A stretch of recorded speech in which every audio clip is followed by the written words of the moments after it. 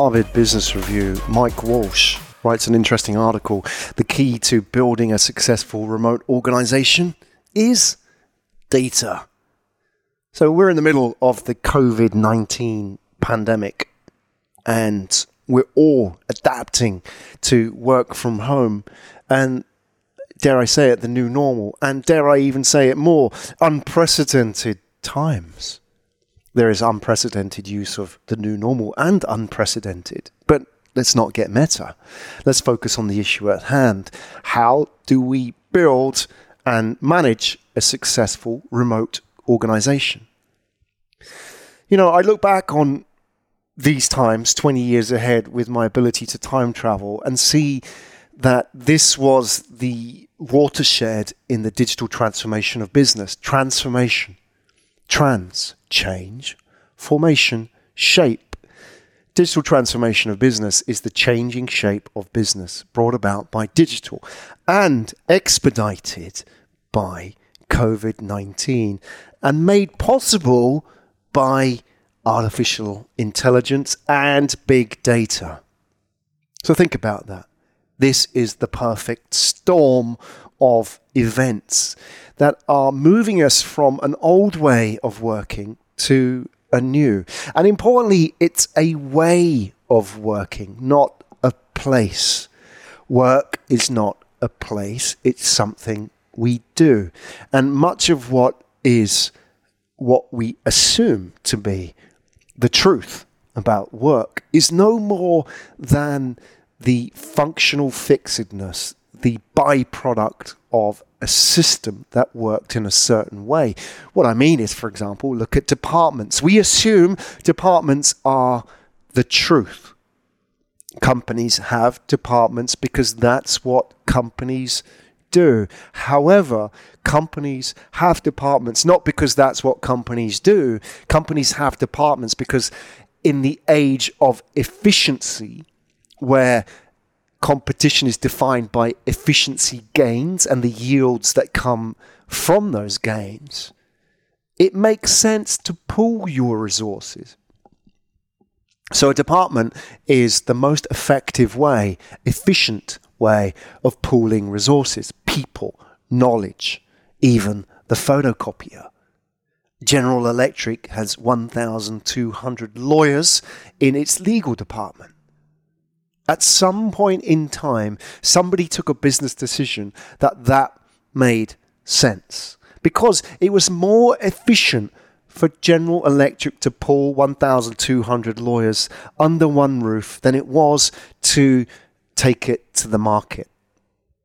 However, that's all changed because today the open market is much better at solving problems than the company department. Look no further than hailing a ride. If I want to get to downtown Marina Bay Sands in Singapore, I don't need to buy a car. I can hail a cab and the cab can get me there in 23 minutes. 23 minutes for $12. Yet if I was to buy a car, that would cost me here in Singapore around about $120,000. And that's not even a great car. And what does that mean? It means $120,000 after tax, and therefore I have to spend 7 to 8 months of the year working simply to afford a car to drive to work. That doesn't make sense. Now, when we look at the Harvard Business Review article asking about the key to building a successful remote organization, it's asking what are the key vectors for success. Wade Foster, CEO of Zapier, says that in traditional organizations, leaders can manage by presence. You can see your folks and you can see work getting done. But now, when you can't see your team, when you're not sure what's happening, or you literally don't know if they are at work or not, you have to redesign how you manage your workforce from the ground up.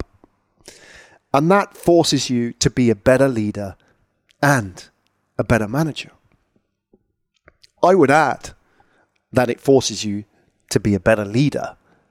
Stop.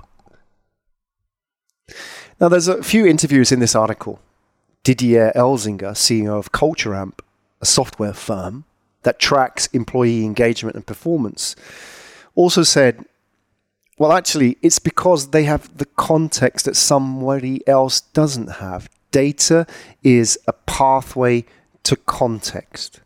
And he's talking about leadership. Now, why do leaders struggle in work from home?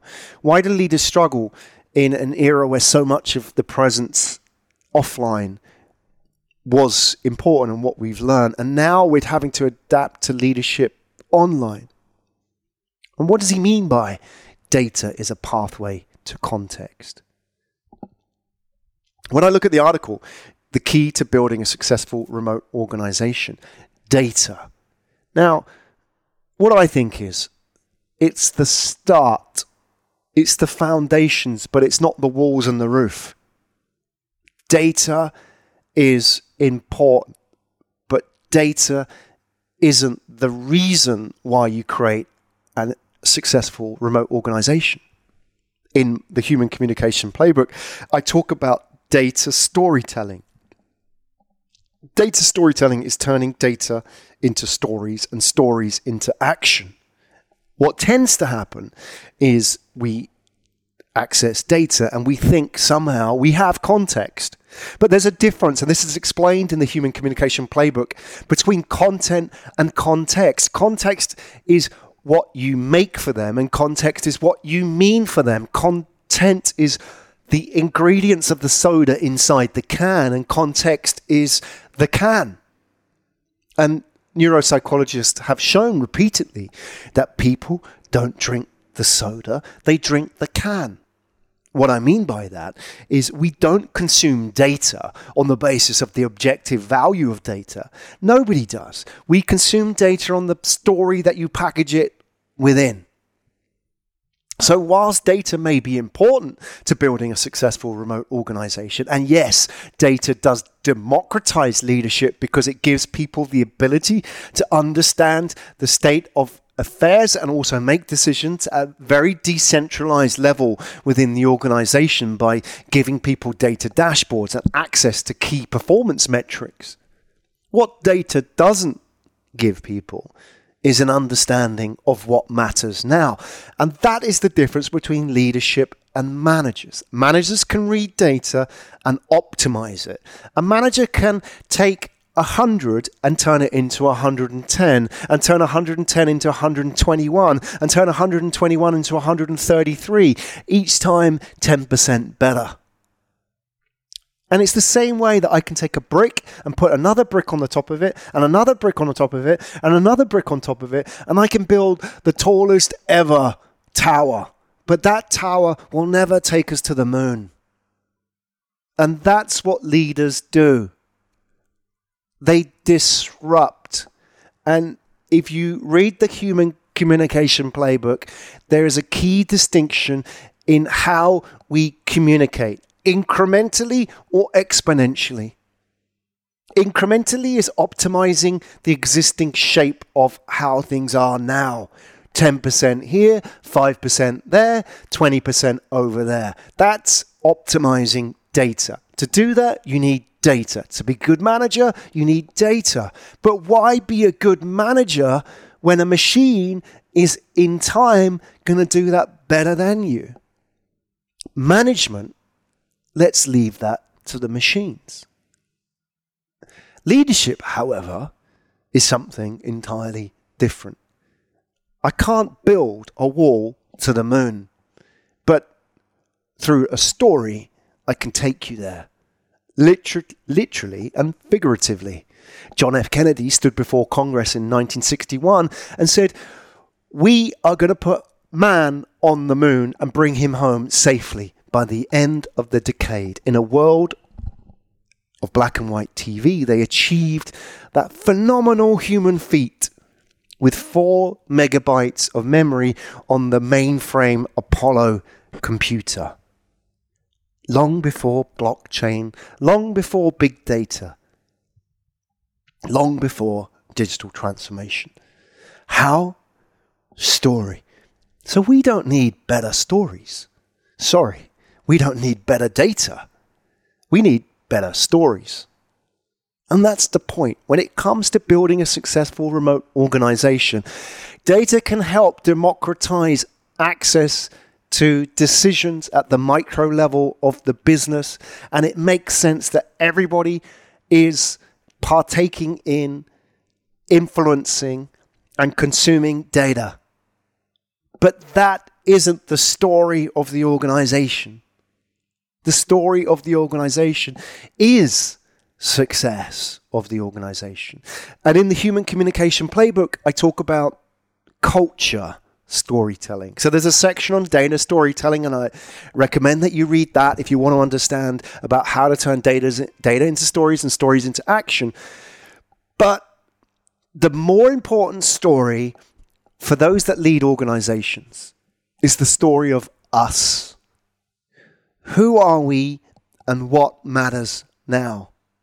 The most talented people won't come to your organization because you pay the best. The most talented people will come because of your story. You give them the opportunity to make a difference, to 10x, to 100x their skills. People want to belong. People want to be significant. And significance now doesn't come from the value of your car. I don't care that I'm riding in the back of a Toyota Prius or a Mazda 323 going to Marina Bay Sands. So no longer for me does a car become a measure of significance. I'm 48, so I should be, as my son says, of the boomer generation, and he uses it in the pejorative as a typical teenager who spends a lot of his time reading Reddit. I'm a boomer, Generation X. Cars were important for my generation, but I'm asking what-if questions. And certainly his generation will ask what-if questions about work. Do I need a car? Because if really what drives me are the needs to belong and the needs to be significant, this tool isn't the best solution to that problem that I have. That tool being owning a car. Because I don't care. I can get Grab or Uber or Gojek anywhere I please. And I don't care what people think of the car I'm driving in. It's not a measure of me. However, what is a measure of me now, and more importantly, is the work that I do. Is it important? Does it make a difference? Is it solving some of society's biggest problems? Maybe not so important to a 48-year-old who's brought up, weaned on the idea of careers and benefits and job perks and titles and business cards and having the high back chair in the office. But for a 14-year-old going into the workplace in 5-10 years' time, no. What matters to him is, do I care? Does this make a difference? And therefore, when we ask the question, what is the key to building a successful remote organization? The answer isn't data. Data is a tool, not the key. Data is the raw material. It's the brick. It's not the house we're building. What matters is the stories. Think about it. Now, if you go to a hawker center here in Singapore, hawker centers being those wonderful Singaporean institutions where you can gather and eat anything you want in a very sort of Singaporean way. You can have Chinese, you can have Malay, you can have Indian, South Indian foods all over the world, different types, and very cheap and very down at the hill, but in many ways quite liberating. And you can go to a hawker centre, and you can go to Newton Hawker Centre, which is another story entirely, or you can go to Market Street, a busy hawker centre, right in the middle, next to Cross Street, where, I don't know, maybe there's about 40 or 50 stands in there. And you can go there, and outside of the hawker centre, there is a bike rack, and on that bike rack, there are delivery bikes. And you can walk down there Now that here in Singapore we're delivering again and the hawker centres have opened in sort of a staged return to normal, you can go to this hawker centre, you can see a bike rack, and on the back of this bike, a mountain bike, you can see two panniers, two boxes, two cool boxes, both green. One has the Grab logo, and Grab here in Singapore is Southeast Asia's, or one of Southeast Asia's largest ride-sharing platforms. It's the Uber of Southeast Asia, Grab, and on the other side of the bike, hanging off the seat, is Uber Eats, which still exists here in Singapore. And even though Uber's not operating, Uber Eats is still going. And then there's this third box, which is Deliveroo. Deliveroo being global food delivery service platform based out of the UK, I think. And this is the point, that here you have in that one bike the problem. That what's happening now is you've got the same delivery drivers getting food from the same stalls at Market Street and delivering to the same customers. And the only difference being the app. And even the apps are pretty much the same. They operate in the same way. The prices are the same. The system is the same. They use the same AI to work out which delivery driver would be best for you and how to recommend foods. It's all the same. And it goes back to what I call in the human communication playbook, the end of quality, which, if you go deeper into the world of economics, is really the end of asymmetry. Asymmetry being the control of informational resources. And in a very base format, think of, for example, if your business was digging out of the ground, and that stuff you could be digging out of the ground could be oil, or it could be gold, or it could be rare earth materials, then it makes sense that you protect that ground in which you're digging it. And in many cases, people go to war over that, and it's very precious. But now, less the case. People don't need to build fences around what they're digging out of the ground, because everybody has access to it now. And the same with data. Data isn't the new oil that it was somehow made out to be. Because if it really was the new oil, we'd be fighting wars over it.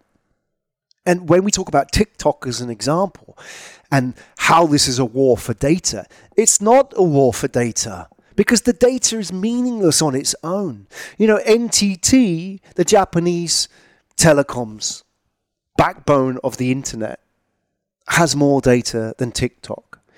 The Indian railway system has more data than TikTok.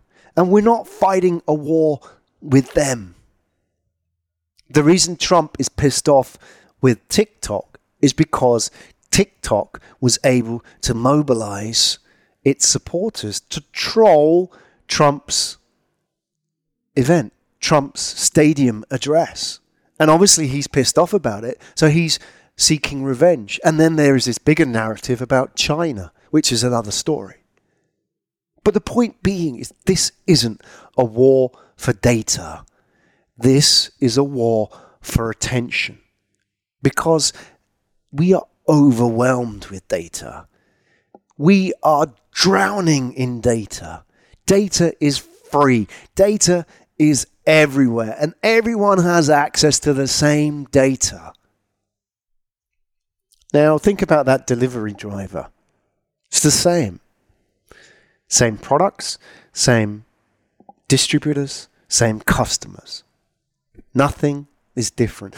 And it's like the journalist that asked Freddie Mercury, the lead singer of Queen, about his private life. And he said, "Fuck it. I'm doing everything with everybody." And that's how we are now. We live in a world of platform promiscuity. And if you look at the long-term shape of the organization, Every organization will become a platform. Every organization will be doing everything with everybody. 95% of the value an organization creates will lie off traditional payroll. So, what does that mean for data? It means that data isn't the key to success. Data is important, yes, but it's not a moat. The data you have, I also have. There is no quality anymore. There is no asymmetry in information anymore. If I want a lawyer, I can go to Asia Law Network. Or, as is the case mentioned in the Human Communication Playbook, like PwC found out, PricewaterhouseCoopers, that one algorithm saved them 300,000 hours of lawyers' time. The asymmetry which created the value of the legal profession, the data they had access to, is disappearing. Or at least the moat around that data is disappearing. They can no longer build a fence around what they're digging out of the ground. So data isn't the key to success, as it says in Harvard Business Review. Yes, it's important. But what is important? Because we live in a world now where every single barrier to entry they ever taught us at business school, all those vectors of asymmetry are disappearing.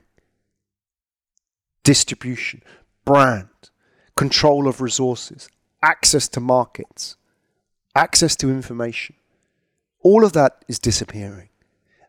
And what is left? It's a level, symmetrical playing field.